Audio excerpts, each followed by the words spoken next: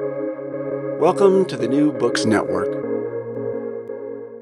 Welcome, everyone. This is Ryan Tripp, your host for New Books in History, New Books Network. I'm here today with Martin Jay. He's the Sidney Ehrman Professor of History Emeritus at UC Berkeley. He recently published Immanent Critiques, the Frankfurt School Under Pressure, which we're going to be discussing today. Welcome, Professor Jay. Great to be here, Ryan. Happy to do this again. All right. Yes, this is our third time talking. So let's just dive into the questions. Again, your book is Immanent Critiques, published earlier this year by Verso Press. So to start, can you first explain the quote negative dialectic of transcendent and immanent critique? And if you want to focus on immanent critique, you can. It's the title of your book. And the two's reconcilability or irreconcilability, that is the transcendent and immanent critique, in the context of Walter Benjamin and the history of Frankfurt School ideas. Okay, the idea of immanent critique is taken, of course, from the practice of the Frankfurt School, which for a very long period of time felt compelled to give a justification for its critical vantage point. Now, there is actually in the history of the reception of critical theory a debate over whether or not such a justification is necessary. And some people argue, no, you simply need a kind of intuitive sense of injustice or of oppression, and you don't have to give what we might call plausible explanation of where you're coming from. But there are others in the critical theory tradition who have said, no, it's necessary to do so. And the reason they give is that basically critique has to be directed not merely towards an object, towards the world outside, which needs to be in some ways criticized and improved, but also needs to be directed inwardly. That is to say, one has to ask who is doing the criticism, what is the ground of the criticism, what is the justification of the criticism. As a result, critical theory, the tradition of the Frankfurt School developed by Max Horkheimer and his colleagues, often sought to find some sort of what the French would call point d'appui, a kind of point from which critique can be launched. And broadly speaking, there were two alternatives.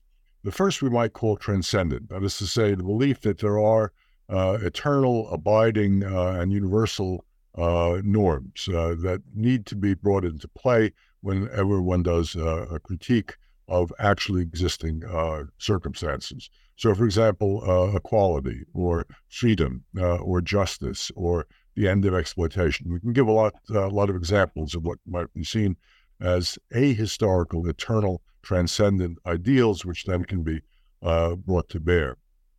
Now, the argument against this was, of course, that these allegedly universal and eternal ideals were themselves grounded in particular historical circumstances, that seemingly transcendent critique was really the expression of the viewpoint, the interests even, of what we might call local and parochial groups. And therefore, it was necessary to put them under pressure, to do a kind of, we might call it metacritique of transcendent norms.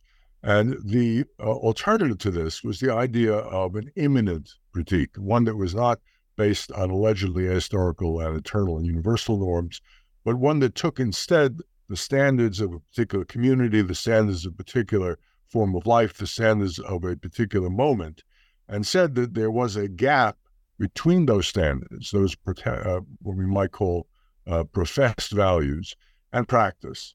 So that, for example, in the case of countries that call themselves democratic and give you a kind of series of explanations of what democracy really means, if their practice is not democratic, if in fact certain groups are excluded or certain voices are not allowed to be heard, then there is an immanent critique based on the value of the ideology or the theory or the philosophical understanding of the society.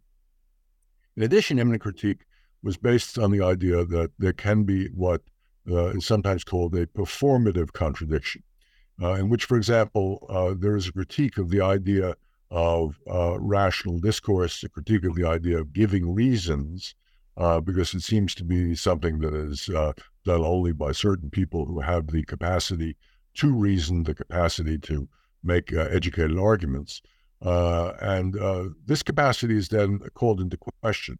But if it is done so by giving reasons, if it is done so by giving justifications for undermining it, then there is a performative contradiction, because what is being attacked is in fact being practically performed. And so immanent critique also brings that kind of contradiction into play.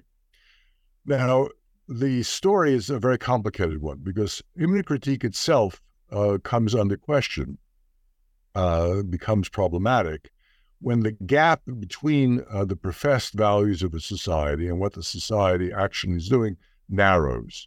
And in the history of the Frankfurt School, there was an alarm that was sounded, a tocsin that was sounded, we might say, when Adorno and Horkheimer talked about an entirely administered society, and when Herbert Marcuse talked about a one-dimensional society.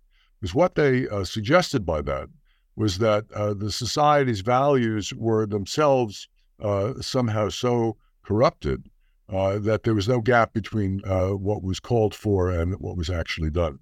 So if the society, for example, valued what we might call a neoliberal economic self-sufficiency, and was opposed to the ideals of solidarity or even socialist communitarianism, those ideals were in fact realized by a society which was based on self-protection, self-interest, and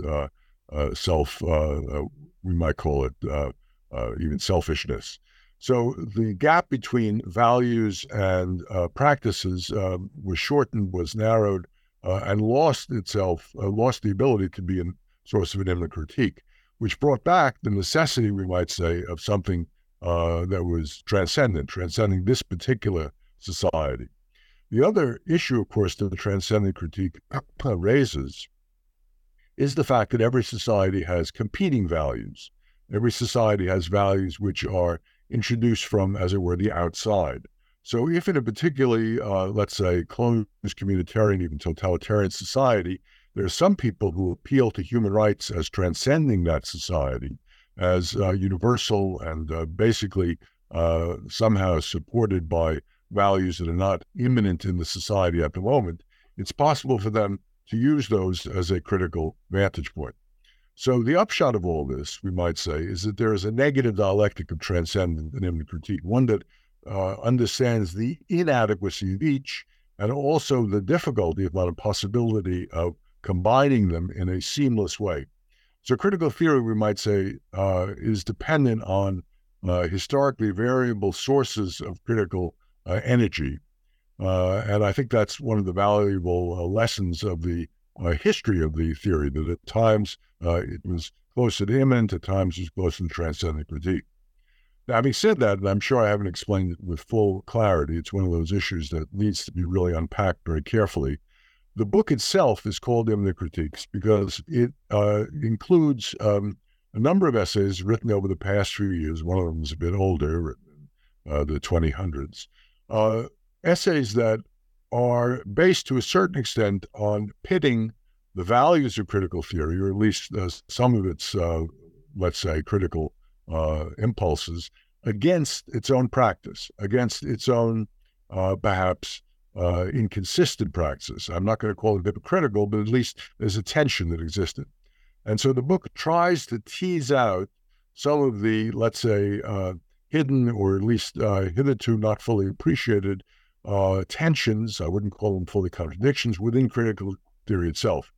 And so I call the book, the under title is Frankfurt School Under Pressure. So what I'm trying to do is put a little pressure on the tradition rather than simply be its spokesman.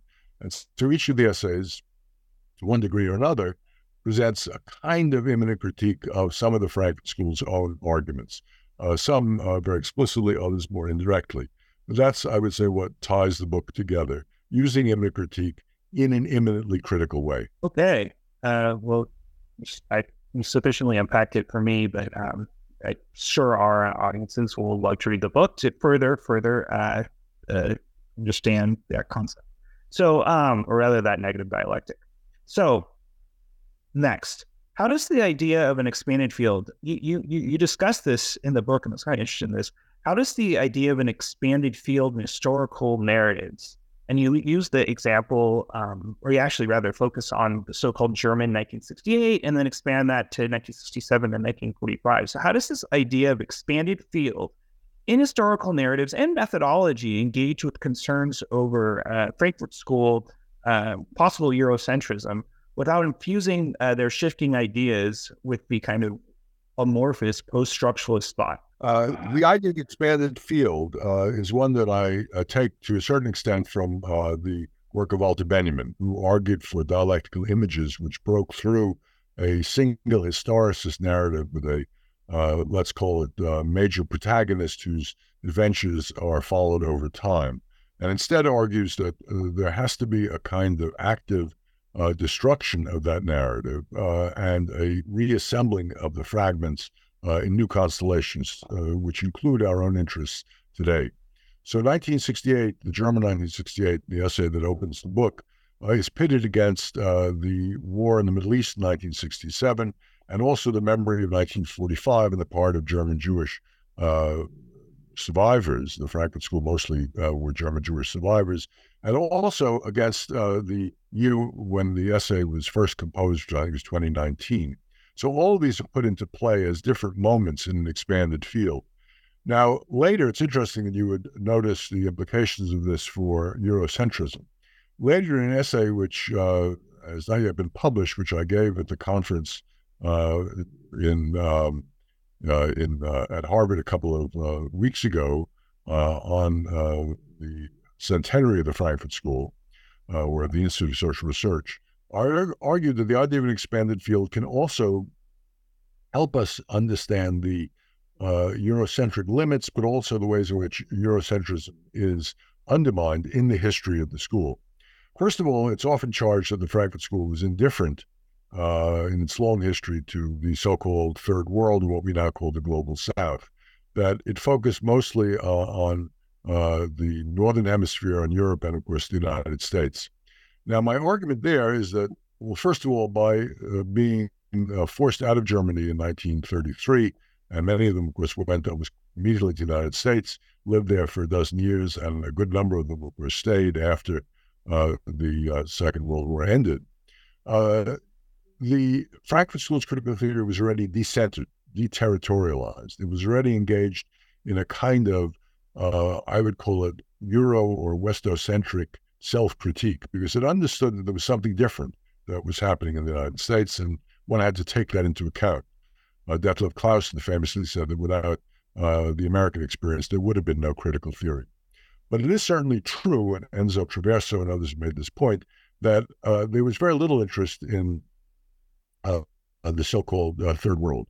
And I remember having a conversation with Herbert Marcuse, where I asked him if he was interested in going to Castro's Cuba. And he said, well, I don't speak Spanish, and I think I probably will avoid the opportunity of going there. And he never, as far as I know, actually did go. Now, one could argue today, and of course this begins really, let's say, perhaps 30, 40 years ago, the internationalization, the globalization of critical theory has meant that there is now an extraordinary interest outside of the Northern Hemisphere, outside of the United States and of Europe, all throughout the world. And I was struck when I went to a conference in Frankfurt in September, which dealt with the centenary of the Institute, how many of the speakers came from other parts of the world. And there is a consortium of critical theory organizations, there are programs, there are conferences, there are journals, a consortium which Judith Butler basically began to organize at Berkeley many years ago, which includes something like 500 different critical theory groups around the world. And this shows the extent to which critical theory has no longer been confined to Europe and America. Now, the point I make in that paper that I gave at Harvard is very simple, that this is not yet a theory which has been, let's call it, symmetrically influenced by what is coming from the outside. Instead, it is basically a question of the reception and the discussion of critical theory initiated in Europe, initiated in the United States, elsewhere. So there are, lots of articles about what Adorno or Benjamin taught in, say, the reception in Brazil or in China or elsewhere. What needs to be done now, and what is the importance of the 21st century expansion, the second century of the history, is the symmetricalization, we might say, of the influence. That is to say, we in the first world, if we still want to use that locution, are very hopeful that we'll be instructed by the critical theorists who have emerged elsewhere, and that the expansion of critical theory is one which will decenter it from its origins. And this is ultimately a healthy thing. I mean, traveling theory, as Edward Said famously pointed out, involves a kind of creative misreading, a stretching, a translation process which loses something in terms of precise application of the original ideas, but gains something by the creative misreading that produces new and unexpected insights, that recontextualizes and gives us a sense of the opportunities that were not fully appreciated the first time through. I mean, one could argue the importance of history in critical theory. The critical theory was never interested in the, we might call it, canonical sacralization of their original texts or ideas, but rather understood them as produced by, or at least inflected through, we might say, their historical context. And as that context changed when they came to the United States, as it changed when they returned to post-Nazi Germany, it now is changing as critical theory is expanding into a global discussion. Now, there is, of course, and people have argued this, the issue of dilution, where critical theory becomes kind of empty slogan, meaning absolutely nothing. And the issue of post-structuralism, which you raised, is a complicated one, because my general feeling is that the opposition between critical theory and French thought, which was so prevalent in the 1980s, 1990s, is now no longer, I think, a valid way to look at things, because we've learned from post-structuralist thought. There's been, I think, a productive dialogue, which includes, the heirs, we might say, of Foucault and Lacan and Derrida and Deleuze and Lyotard, with Habermas and Axel Honneth and other more recent critical theorists, so that it's not an either or. And the expanded field includes insights from all of these traditions, which of course have had their impact outside Europe as well. So I would say cautiously optimistic about the implications of expanding the field and allowing us to think through the history of critical theory, not simply as a historicist narrative with a hero, a kind of meta-narrative which is basically coherent and has telos even, but rather one that is open-ended and will continue to create what Benjamin would have called dialectical images rather than historicist meta-narratives.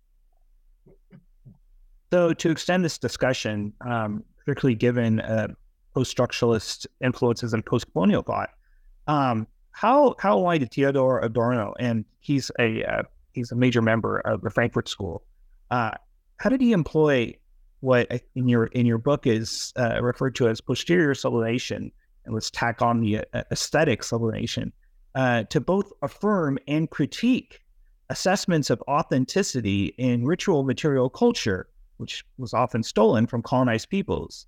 Did Adorno challenge or confirm Freudian ideas, or both?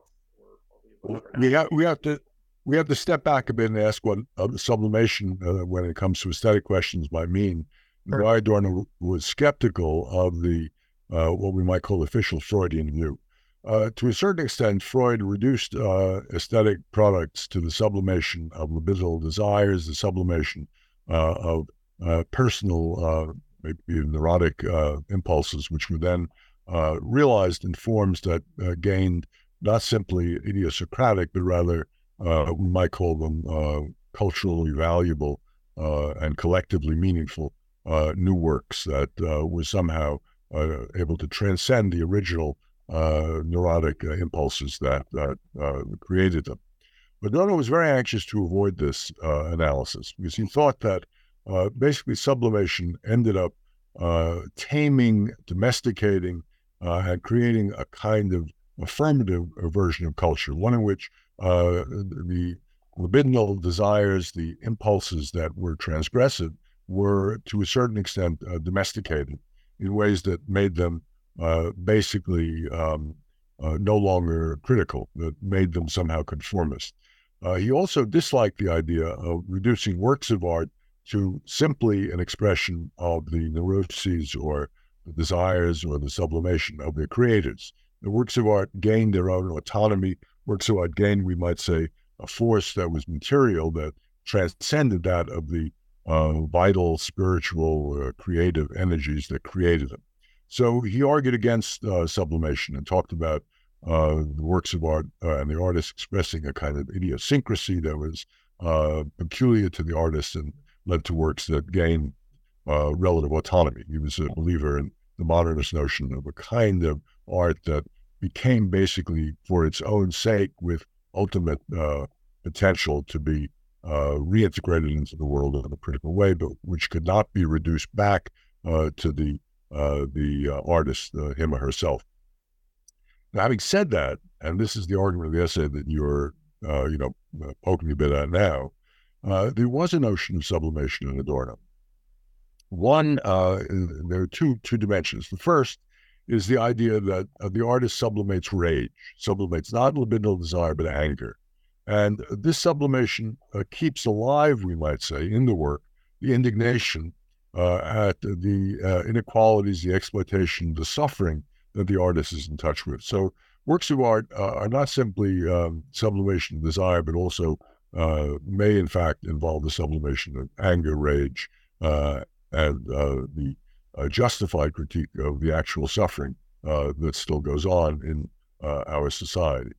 But secondly, and this is, I think, the point of the question you're asking, it was what I argue could be called posterior aesthetic sublimation, in which objects or practices which were initially understood in different terms then become redescribed and, in certain sense, we might say salvaged in an aesthetic context. Now, the first example I give of this is devotional objects. In other words, we know in the history of Western art that many objects, for example, altars in medieval cathedrals or works that were, there for the glory of a prince, that these were then stripped of their religious or political function and redescribed in aesthetic terms. The great example in visual arts being the putting of works of art into the Louvre during the French Revolution as part of the patrimony of the country and saving them from the iconoclastic impulse of some of the revolutionaries. And the second great example, which I talk about, is the redescription of Bach's St. Matthew Passion, which 100 years after its first performance in a church in Leipzig, becomes basically a work of aesthetic enjoyment when Mendelssohn performs it in a secular context in the 1830s in Berlin. Now, the point about this is that there's also a second posterior aesthetic sublimation, which is not of devotional objects, but rather of objects that were ethnographically interested, that came from, as you point out, the culture that's often stolen or at least appropriated from peoples outside of the West, peoples who were initially argued to be simply primitive. Now, there are lots of reasons to bemoan this, to lament the, we might call it appropriation of the cultural legacy of these so-called primitive people, partly because it robs them of their, we might call original function as objects in practices that had meaning for those people, and instead sees them as simply formally beautiful. Now, Adorno argues against this for two reasons. One, he's against the idea of an authentic, original function. He's very much opposed to the ideology of authenticity. Instead, works that can be redescribed in aesthetic terms show their ability to be decontextualized, to transcend, we might say, their original context, to become more than just what they were first functionally used for, and gain a kind of power that moves us beyond that use. And so therefore the aesthetic salvation, we might say, of works of ethnographic art simply in a museum that was used for just anthropological purposes into a museum where they are recognized as equally valuable from an aesthetic point of view, something like a museum of modern art. This is, to a certain extent, an advance in our appreciation of their, we might call it, potential possibilities, their potentiality to be understood outside of their original context. In addition, there is also what he argued was the, we might call it displaced, but nonetheless still powerful preservation of the original mimetic impulse in works of art, impulses that involved works that were used perhaps for ritual purposes to bring into life what had been lost, what had been medically somehow appreciated when it happened, but which would then have been, basically lost over time. Works of art preserve mimetically the experience of that initial wonder that was felt by, if you want to call them primitive people or early peoples, in front of a world of nature, a world of animals, a world of magical realities, we might say, that had been lost. And so these works contain within them not only the sublimation of rage that I mentioned before, but also the sublimation, we might say, of the mimetic relationship to nature, to animals, to external reality, which had the ability, so Adorno hoped, to challenge an instrumental relationship, a dominating relationship between humans and nature. So works of art had that capacity, and their, what we might call posterior sublimation, preserved that in works that were previously simply understood in their ethnographic context. Collection, actually. So thank you. That was a really fascinating collection. So the next topic we're going to address, I think, kind of a two-part question, and I think both focus on this notion of quoting here, Jewish responsibility and sustaining anti-Semitism, and that seems surprising to me. I've read arguments about that. So again, this notion of Jewish responsibility, I suppose, for anti-Semitism or sustaining anti-Semitism. So Adorno and Erik Erikson both use psychoanalysis in relation to this question. Can you address their arguments? This is an extraordinarily sensitive and difficult question, which has to be addressed very carefully and with lots of nuance, and I can't do justice to it here. But let me just begin. The essay is on the issue of blaming the victim, and the essay begins with the discussion of the joke, which I'm sure many of you, the audience, recall, which concerns blaming the Jews for the First World War. And the joke involves asking, somebody who was responsible for the First World War, and the person answers the Jews and the bicycle riders. And the interlocutor says, the Jews and why the bicycle riders?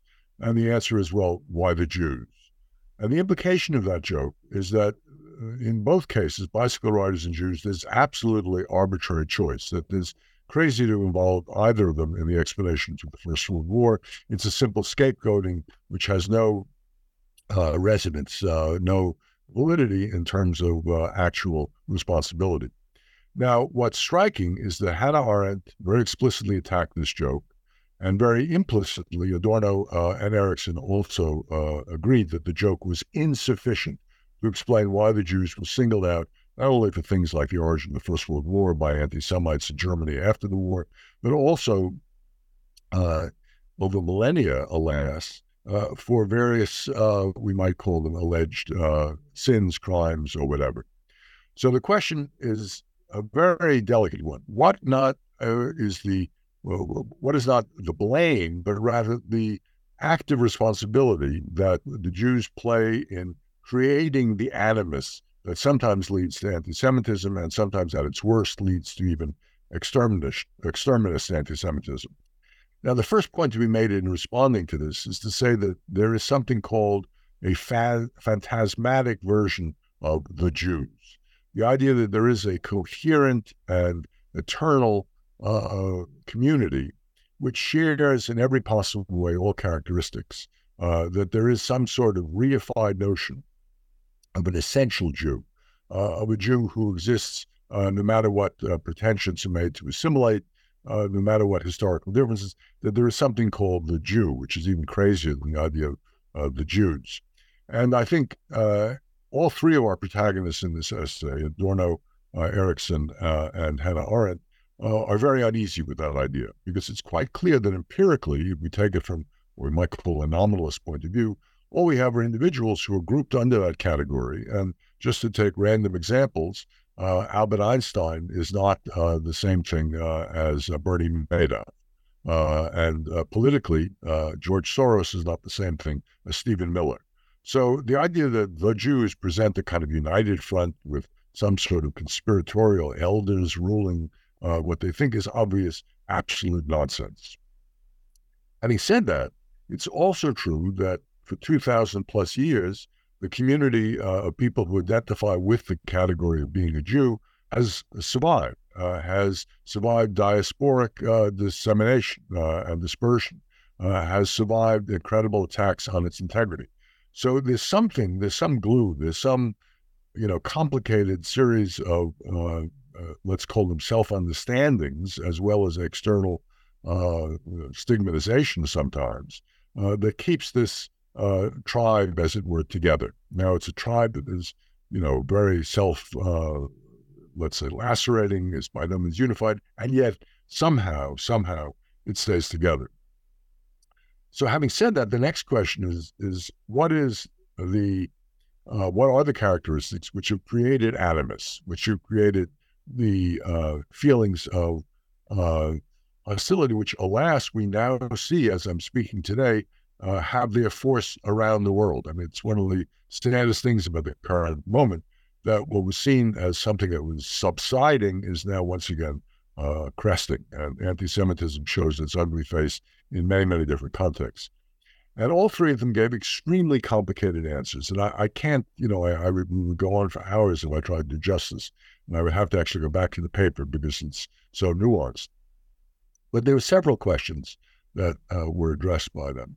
One Freud himself brings into play, which is the idea that the Jews invented a monotheistic God, a jealous God, a God who was basically a demanding God, a God who was also morally very, very strict, and helped introduce a certain amount of guilt and a certain amount of self-restriction about bodily desires. And as a result, there was a kind of resentment against that God. And the God of monotheism was a God who asked an awful lot of his believers, and there was a certain reaction against that. In addition, there are other moments. Erikson, for example, argues that one of the things that was resented was the very capacity of Jews to remain unified as an identity over long periods of time, when other groups, and here he points out the Germans in particular, were very nervous about the, we might call it, longevity of their self-identity. That it was very difficult to know what it was to be a German. I mean, after all, this was a country that did not have a unified nation state until well into the 19th century, and its boundaries changed rather dramatically throughout the 20th century, and it's not clear what it meant to be German, and so there was a kind of envy of Jews who had a certain identification over time. There's also a complicated critique of the idea of the Jews and relativization, which also meant that they had the ability to adapt in ways that undermine a rigidity of identity. So that's a slightly different, maybe even opposite position. That they were envied not merely because they had I'd call it abiding identity, but also because they were able to live in different contexts, able to relativize their situation through assimilation. Two very different arguments. Adorno was much more interested in other aspects of the reasons for anti-Semitism. One, we might say, was because of things the Jews did which might be problematic, such as being so he argued, the sort of canaries in the mine for capitalism. And resentment against capitalism could easily be turned into resentment against Jews. And this was, of course, what August Bebel, the 19th century German leader, called the socialism of fools. But secondly, the Jews were also, in a way, capable of gaining enmity through envy, because they seemingly achieved a kind of happiness without having to work. They achieved a kind of unity of their community, a lot of things that were seen as essentially positive, but nonetheless enviable traits. There are many other aspects of what constitutes the sources of hatred of Jews that Adorno points out. Turning to Hannah Arendt, however, a very different position is articulated, which has to do with what she sees as the Jews' political deficit. That is to say, after the end of the Jewish nation and the destruction of the Second Temple, there was a kind of diasporic worldlessness, an alienation from the world, which meant that the Jews found their, let's say, utopia not in this world, but in the next. And as a result, lacked a kind of experience in the world of politics. They lacked a basic tradition of Jewish self-rule. And from her point of view, this was a loss, that it was, from her point of view, freedom was a function of being politically active.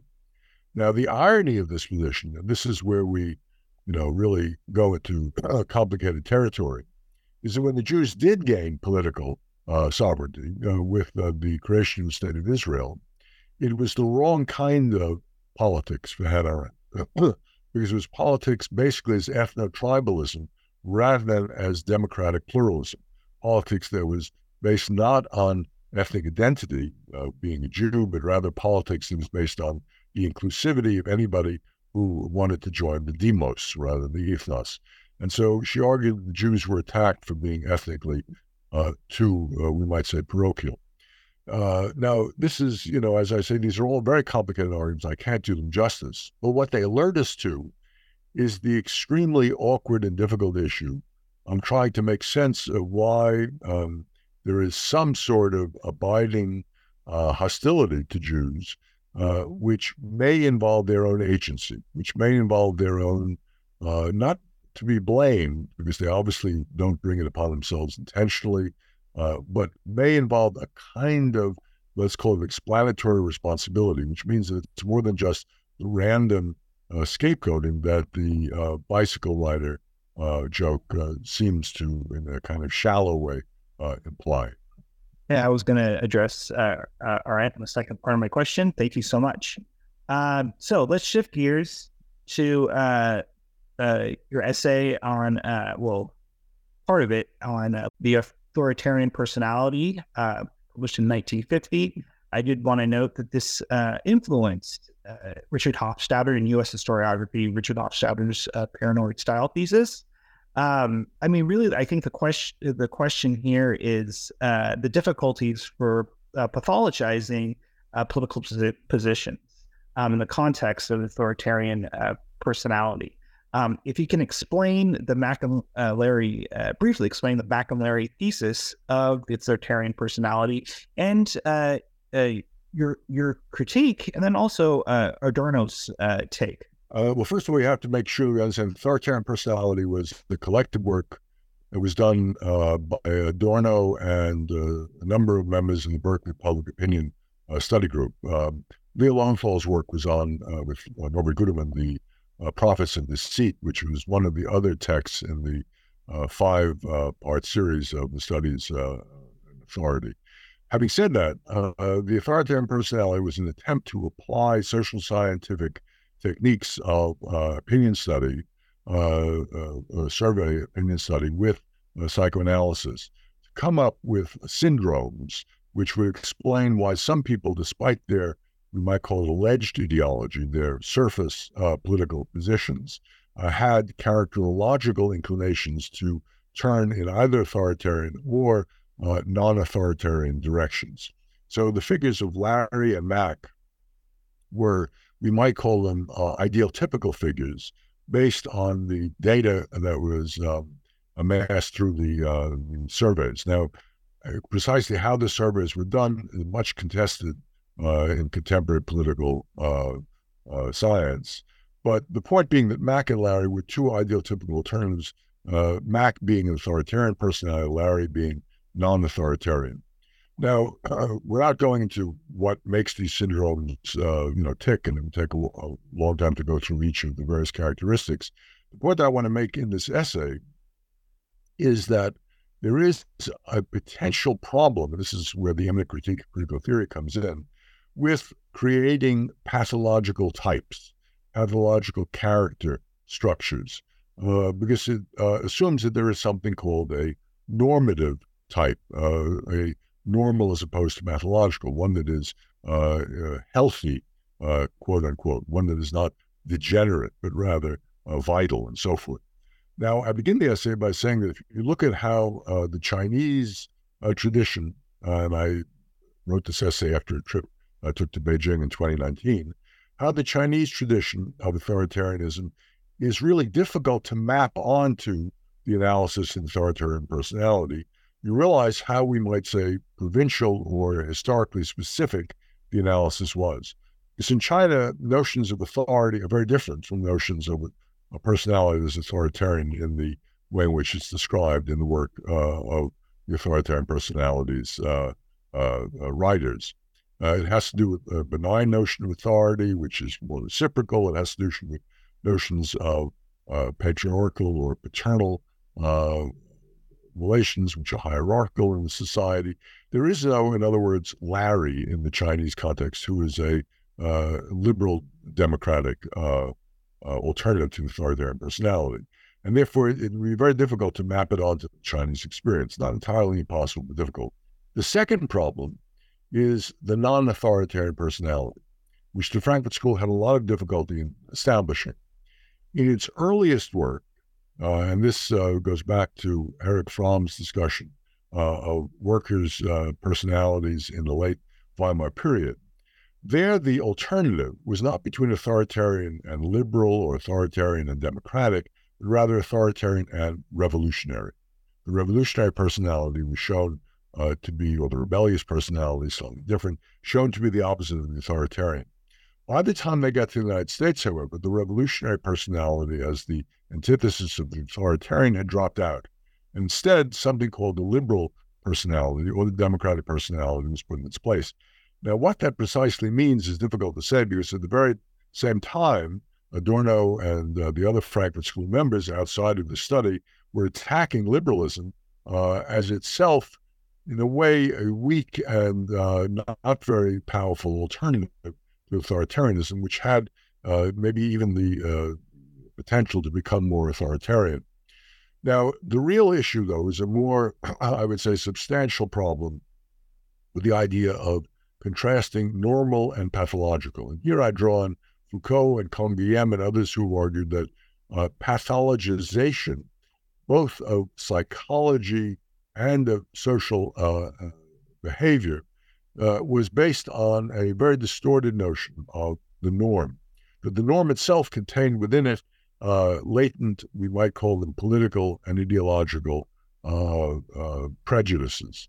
And what was considered pathological was itself problematic. So, for example, in the period of the 19th century and early 20th, when something called degeneracy was seen as the opposite of normal, that included sexual deviance, which we today would not apply as a pathological, category.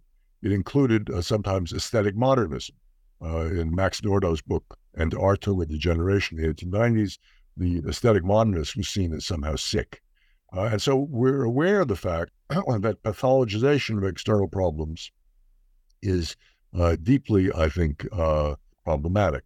And this is even worse when it becomes extended to our political opponents.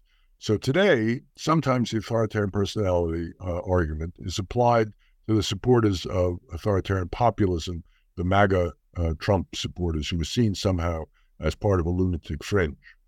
Now, the difficulties of doing this is that, first of all, it says, I'm okay. I'm healthy. I'm normal. You, my opponent, you're nuts. You're crazy. You're part of a lunatic fringe.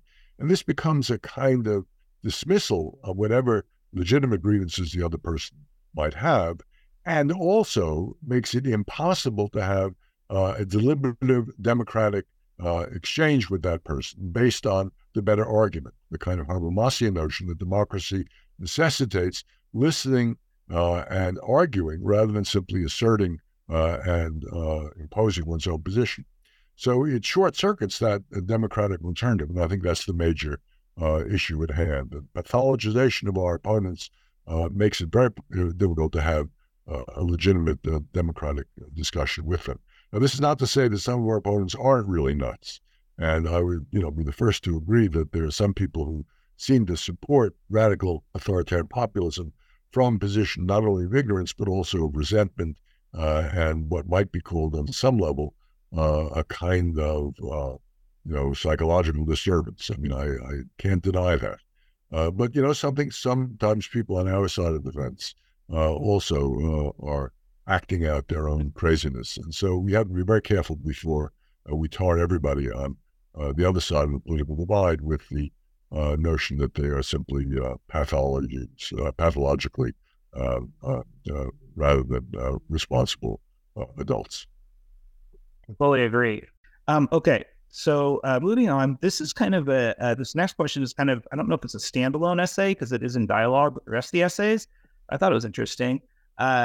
Really briefly, can you compare Martin Scorsese's Irishman, published in 2019? He actually has a film out this year from an author that's been on this podcast. And again, you compare the film with Horkheimer's analysis of racket society, the idea of racket society. Can you delve into that just really briefly and the impact on our current political culture? Well, in that essay, I compare Scorsese's The Irishman with On the Waterfront, the film that Elia Kazan made a generation earlier.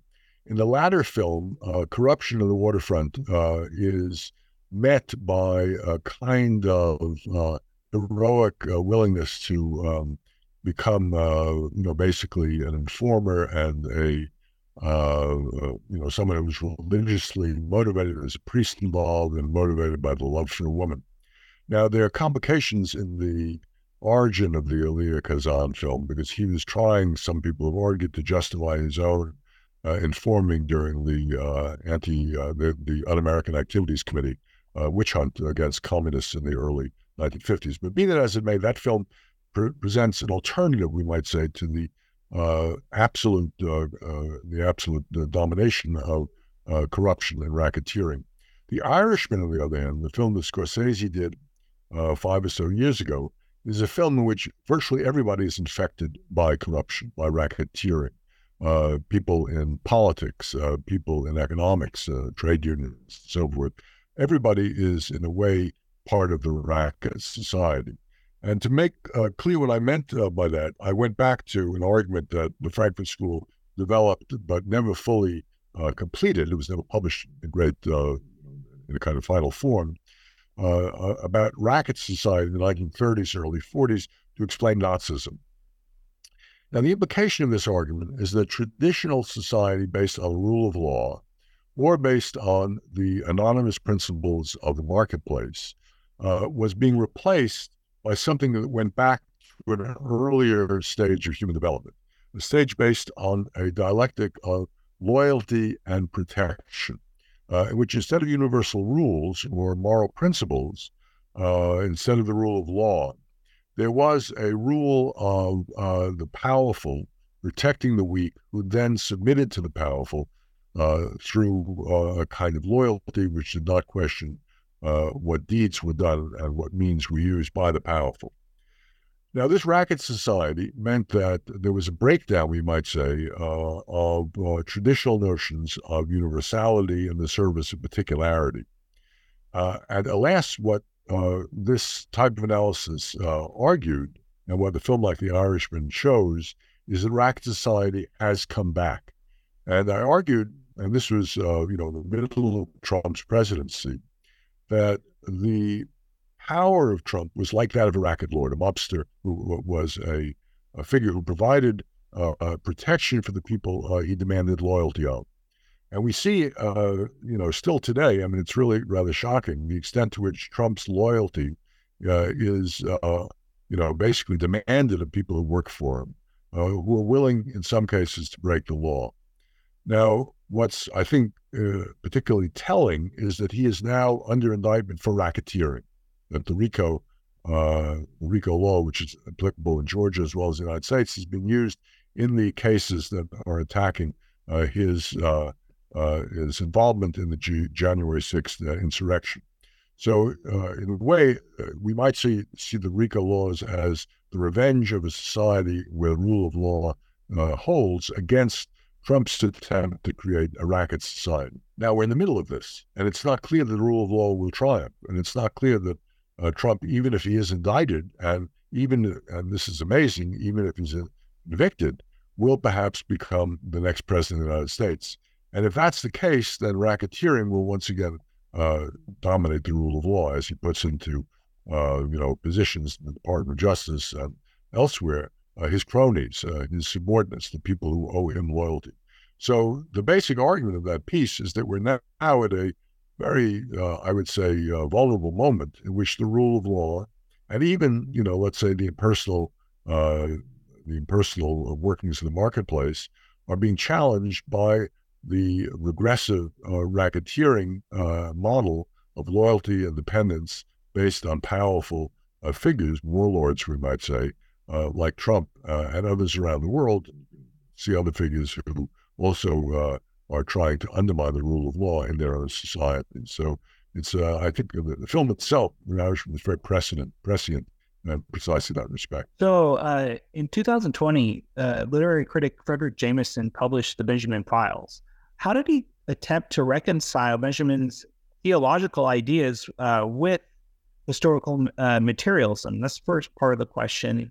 And then also your criticism of Benjamin's limitation on the rise of nominalist modern astronomy, as well as Jameson's earlier essay on Benjamin, which he argued capstones the 2020 argument. So again, Frederick Jameson's attempt to reconcile Benjamin's theological ideas with historical materialism, and then second, how this links up to Jameson's earlier arguments, and then the idea of figurative repetition. Well, this is also a very hard question to answer quickly. I mean, Benjamin was a remarkably inventive and risk-taking theorist who attempted to integrate elements of theology, which he may not have fully understood, into a kind of historical materialism that would not become, basically dependent on a philosophy of history which was triumphalist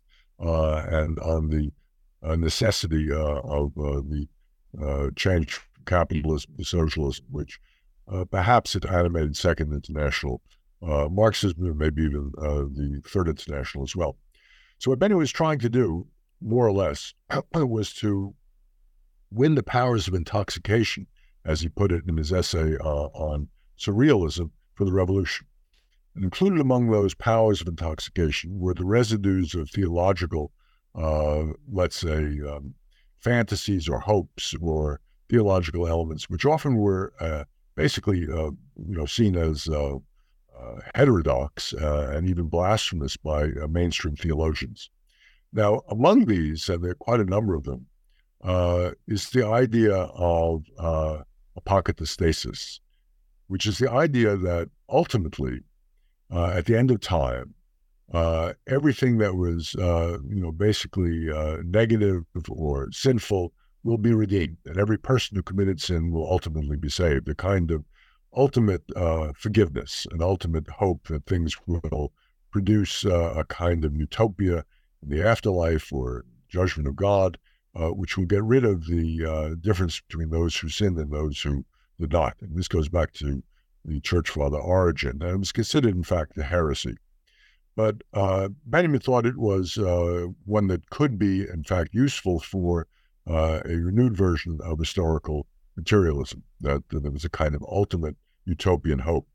There were other aspects of his utopian hope, a belief in the restoration of Adamic names, a very complicated argument, and so forth.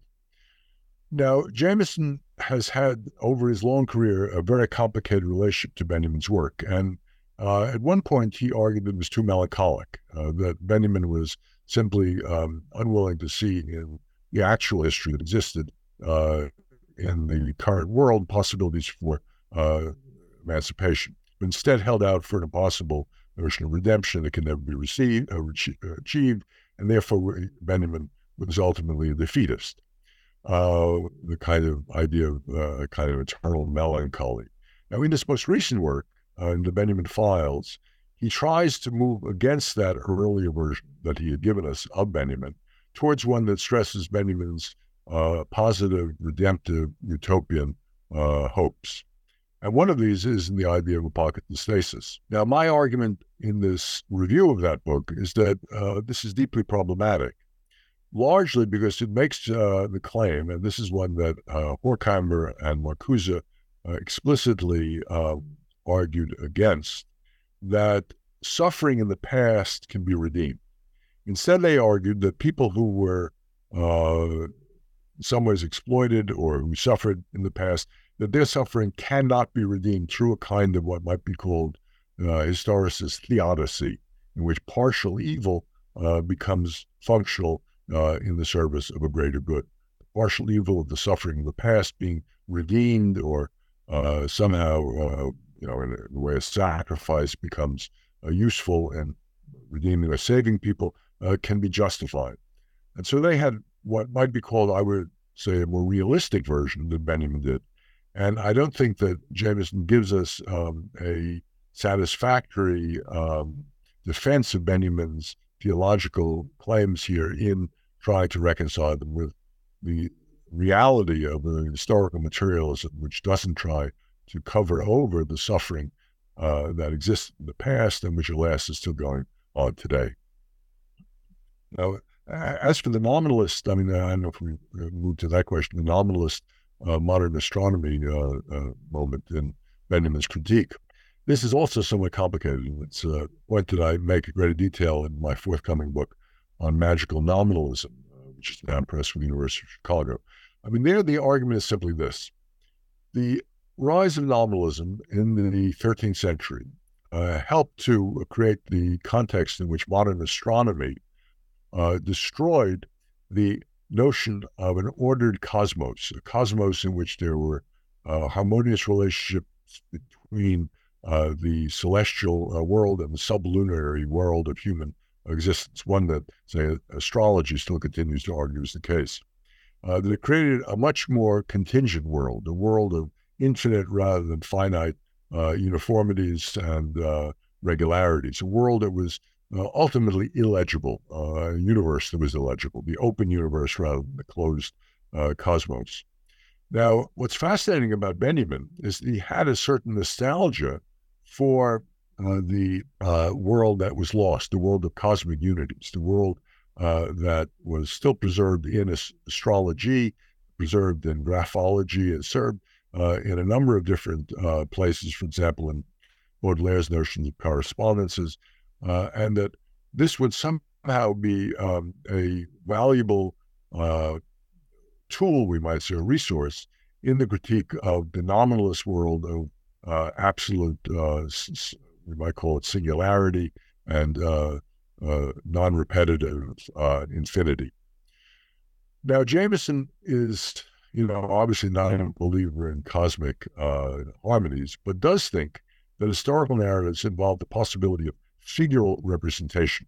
The idea that there are patterns in history which may repeat themselves, something that to a certain extent gets from Alain Badiou, or even more originally from the study he did with Eric Auerbach, who talked about figurae. The idea here is that we have to be hopeful that as the Old Testament allegedly prefigured the New Testament in Christian thought, the revolutionary acts of the past, the revolutions of, say, 1789, of 1848, of 1905, of 1917, maybe even the quasi-revolutionary activity in 1968. All of this can be understood as prefiguring, in a way, the revolutions that will be achieved in the future and which will bring into reality what had only been potentially hoped for in the failed revolutions of the past. And this is a kind of, you might say, resurrection of the figural notions of cosmic harmony, which are then, of course, displaced from something that's static and repetitive to something that is historically open-ended and prefigural in terms of the achievement of something which is potential rather than something repetition of something which actually was achieved in the past. Now, I'm not, fully happy with this. The argument of the essay is that it doesn't do full justice to the need for human agency rather than the hope for prefigural repetition. So I'm not sure if that gives you a full answer to the question. It's a very complicated issue, but the essay tries to spell out my qualms against Jameson's reading of Benjamin. It's satisfactory for the audiences. I've read it, and I think I understand it. So the next is about the dangers of collapsing the early 20th century notions and beyond that of French and German, these ideas of Leben and Körper. If you can explain that briefly, as well as I think means attentiveness to corporate mortality and your concerns about so-called necropolitics. Well, this essay is based on the mobilization of a distinction that was introduced by a number of early 20th century thinkers in Germany and in France. People like Plessner and Maurice Merleau-Ponty. The distinction between the body understood as Leib, L-E-I-B, and Körper, K-O-R-P-E-R, Leib and Körper. Leib means the body basically in terms of its vitality, its subjective agency, the body as containing creativity, the body as containing vivacity, the body as something which feels in a kind of existential way, rather than the body as Körper, which is the body as observed from the outside, the body as the flesh that is perhaps, this is the experience we all have in the doctor's office, the flesh that is looked at as if it were an object which can be cut into for surgical purposes, which can be massaged, which can be externally somehow basically restored in to a world of objects external to itself, animals as well as inanimate ones. Now, the larger point here is that rather than seeing one as good and the other as bad, one as healthy and the other as pathological, one as involving life and the other as death, and therefore, since it involves death, something we want to avoid or object or simply not take into account, it would be healthier to understand our bodies as always both at the same time, as containing within them, and this is why Körper is connected to the idea of corpse, the reality of our mortality, the reality that is expressed, we might say, by our bony infrastructure, which survives after we die. And this is important to take into account, not because it celebrates death, not because it celebrates, as nanopolitics argues we should not do, we might call it, let's say, dispensability of the mere life that we, but instead because it understands that we are always already, we might say, our potential inert and objective realities that will become the full reality where we are indeed corpses. And it does this, and I argue elsewhere, because of the distinction between people and population in political discourse, and why we should take that distinction into account. And what I want to argue there is that the idea of the people, the idea of the active people that we think of when we talk about popular sovereignty or the will of the people, whether we understand it as a demos, that is to say, a politically active collectivity, or as an ethnos, which is a tribal identity. We talked a bit about that earlier. We discussed Hannah Arendt's critique of Zionism as overly tribal. Whether we understand those two versions of the people, we also have to take into account the inert notion of a population, which is not active politically as citizens. So, for example, the migrants who come to our countries, or the children who don't have a full vote as a citizen, or people who are incarcerated in our prisons that are not full citizens, they're members of the population of the society. They are members of a group that needs, as it were, to be honored, protected, taken into account, and not simply dismissed as outside of the people, and therefore not having power, not having a claim on us. And the reason for this is that if we take seriously our role as Körper, we ourselves will always be, as it were, part of the population. We will always be vulnerable. We will always be in need of the care of those people who have the power of peoplehood. And therefore, it alerts us to the fact that we have a continuity of interest, continuity of identity with people who are normally stigmatized as not part of the people, not citizens, as not us, but as them. That there is always, you might say, a them in us. There is a dead body, a Körper, in our Leib, in our own selfhood, and that we ought not to overly privilege the agency that we feel as Leib, but also accept the passivity that we should feel as Körper.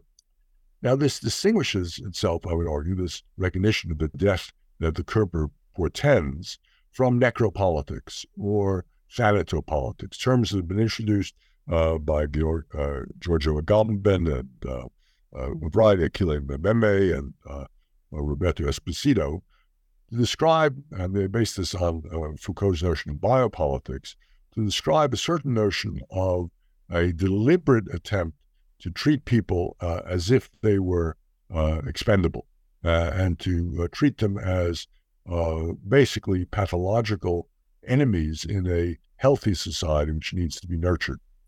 It also avoids the very, very complicated and problematic belief that some people can be sacrificed, that their deaths are justifiable in terms of the ultimate health, the ultimate vitality of a community. I mean, we see this today, just to give it a kind of very current point. We see it in the way in which Hamas not only killed 1,300 Israelis when they attacked Israel on October 7th, but also very self-consciously, very cynically, created the situation in which the Israeli response has sacrificed at least 10,000 Palestinians. That Hamas made the argument that, or at least tacitly accepted the argument, that these people could be sacrificed, that their deaths did not matter, because the larger cause of Palestinian freedom, which might not be achieved for 100 years, could justify their deaths. This is a sacrificial logic, and it's used by virtually everybody who defends war, that somehow it's functional in the service of an ultimate goal. And occasionally we can make, I think, a legitimate argument for that, but in many cases it becomes a horrible justification for the deaths of innocents who were sacrificed today with some alleged benefit in the future. Why a person's life today is less valuable than a person's life 100 years from now is extremely hard, I think, to argue. Now, the Leib-Körper, alternative says, no, we all share a kind of mortality which cannot be understood in terms of sacrificing for life, that we have to, as it were, honor that mortality by taking ourselves seriously as sharing in the vulnerability of others. And that we ought not to have the belief that we can sacrifice those others, as say suicide bombers do, in the service of a larger alleged cause, which is justified in terms of the people or the nation or the health of the nation, which basically reduces us simply to Leib writ large rather than Körper writ small. So your final essay I thought was really, really interesting. So I want to end on this. So you offer a pretty touchy critique of Karl Marx's sort of a reification of truth and politics. Your criticisms did derive in part from Hannah Arendt's analysis of lying in politics. So I guess my question is, how ultimately does the reification of, I think you call it a big truth, periodically result in persecutions of individuals labeled hypocrites and fabulous? And, I was thinking, is there any connection to Arendt's arguments in banality of evil? This essay was an essay written quite a while ago when I was doing work on the book that became The Virtues of Mendacity on Lying in Politics.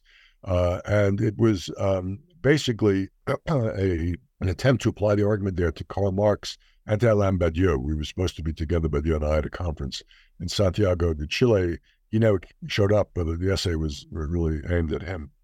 The argument here is fairly straightforward, that both Marx and Badiou may have erred in arguing that politics was a particular locus of truth-telling and of trying to achieve the truth. And here I use Hannah Arendt's critique of that. I mean, it's a very complicated critique in her essays on truth in politics and lying in politics, which I also draw in the book, The Virtues of Mendacity. The argument here is that although there are truths that we have to take seriously, the truths of facts, for example, she points out that no one can argue that Germany invaded Belgium in 1914. You can't make that argument historically. But that this notion of truth in politics, factual truth, does not exhaust the realm of the political, and that we can't have, as Badiou argues, truth procedures in politics, simply because politics is the realm more of opinions, of values, of worldviews, of discrete interests, which are not reducible to a single truth. That the attempt for a singular, universally shared consensus in politics is inherently anti-pluralist and always ends up by privileging one position and calling it the universal truth. That even if we have a general will, a la Rousseau, this will does not, in fact, represent the will of everybody. It's always what might be called metonymic displacement from one particular to a universal. So having said that, the point is that politics involves at least a certain modicum of fabrication, of hypocrisy, of shading the truth, of varnishing the truth, of spinning the truth, and that this is ultimately a good thing. Now, it's a good thing, however, and here I introduce the argument that Derrida takes from Plato in terms of the pharmakon. The pharmakon, as I'm sure many listeners recall, is a potion which has good effects when the portion, when the amount of it is small, and bad effects when it's too large. That is to say, when it is given in small doses, it can be basically something that cures. It can be a drug that helps. Giving in large doses, it'll kill you. So, you commit suicide by taking a whole bottle of, aspirin. But a single aspirin will help your headache. So the pharmakon of lying means that basically in moderate and often very, let's say, almost self-referential terms when people know that they are lying, it can be helpful. An example being when a politician is in a primary race with another politician and argues that the other politician will, if elected, be utterly and completely a disaster. And then when the other politician gets the nomination of his party, the first politician forgets that he had said that, or she had said that, and says, well, I'm now backing the choice of my party, and forget all the insults that I leveled against them a while ago. I wasn't really, expressing my real beliefs. Now, we know it's a game that's played, that there is a kind of hypocrisy here, and it's a sort of healthy hypocrisy, because politicians need, we might say, to bring together coalitions, and these coalitions have to have a certain amount of deception to create the possibility of acting together. It was fascinating when that book was translated into Russian. They put on the cover, not the cover that I had, which was George Washington chopping down the cherry tree, which showed basically the hypocrisy at the beginning of the American notion of honesty, but rather a picture of Stalin, Churchill, and Roosevelt at Yalta. The implication there was that the three heads of the Allies during the Second World War knew that they were lying to each other. The Churchill was lying about the ending of the British Empire, that Stalin was lying about his beliefs of the spread of communism in Eastern Europe, that Roosevelt was lying about what he thought about the preservation of the British Empire and so forth, and that this was necessary to beat the Nazis. Now, the Pharmacon model, however, is helpful because it tells us that when a big lie is told, such as the lie that the MAGA Trumpites tell us about the so-called rigged election of 2020, this is dangerous to the nth degree. That's not the same thing as lots of small lies and half-truths. But it is also, in a way, a mirror image, the big lie is, of the idea of an absolute big truth in politics. And that anybody who argues that there is a singular truth, that he or she has that truth, is going to be basically a problem, and maybe even a totalitarian or autocratic leader. And so both the big lie and the ideal big truth seem to me deeply, we might say, anathema to the political pluralism and the openness to what we might call the realm of opinion and the realm of value and the realm of worldview that makes politics an endless process of negotiation, of compromise, of argumentation, of deliberation, rather than a process which ends with a singular truth and the deadness of a society where no change is possible, no critique is possible, no imminent critique, to come back to our original point of departure, could ever be made. Okay, so that's it for the book, at least. I have one follow-up question. You mentioned a forthcoming or in publication book from the University of Chicago Press. Can you talk just really briefly about that? Well, this is a book called Magical Nominalism, and it's an extremely, I would say, risk-taking, crazy, slightly impossible book, which tries to argue that as opposed to what I call conventional nominalism, there was a subterranean tradition which argued not simply to restore either real universals or to see the world as, we might say, vacuous contingency upon which subjective imposition of categories could be possible. Instead, argued for the response of the singularities, the magical or wondrous or enchanted particulars of a world which could not be subsumed under human control or the self-assertion of a modern subject. And I try to look at this in a variety of different contexts. One is Walter Benjamin's theology cum politics of the name, which he gets to some extent from Jewish sources. The second is the discussion of the idea of the event in post-structuralist theory.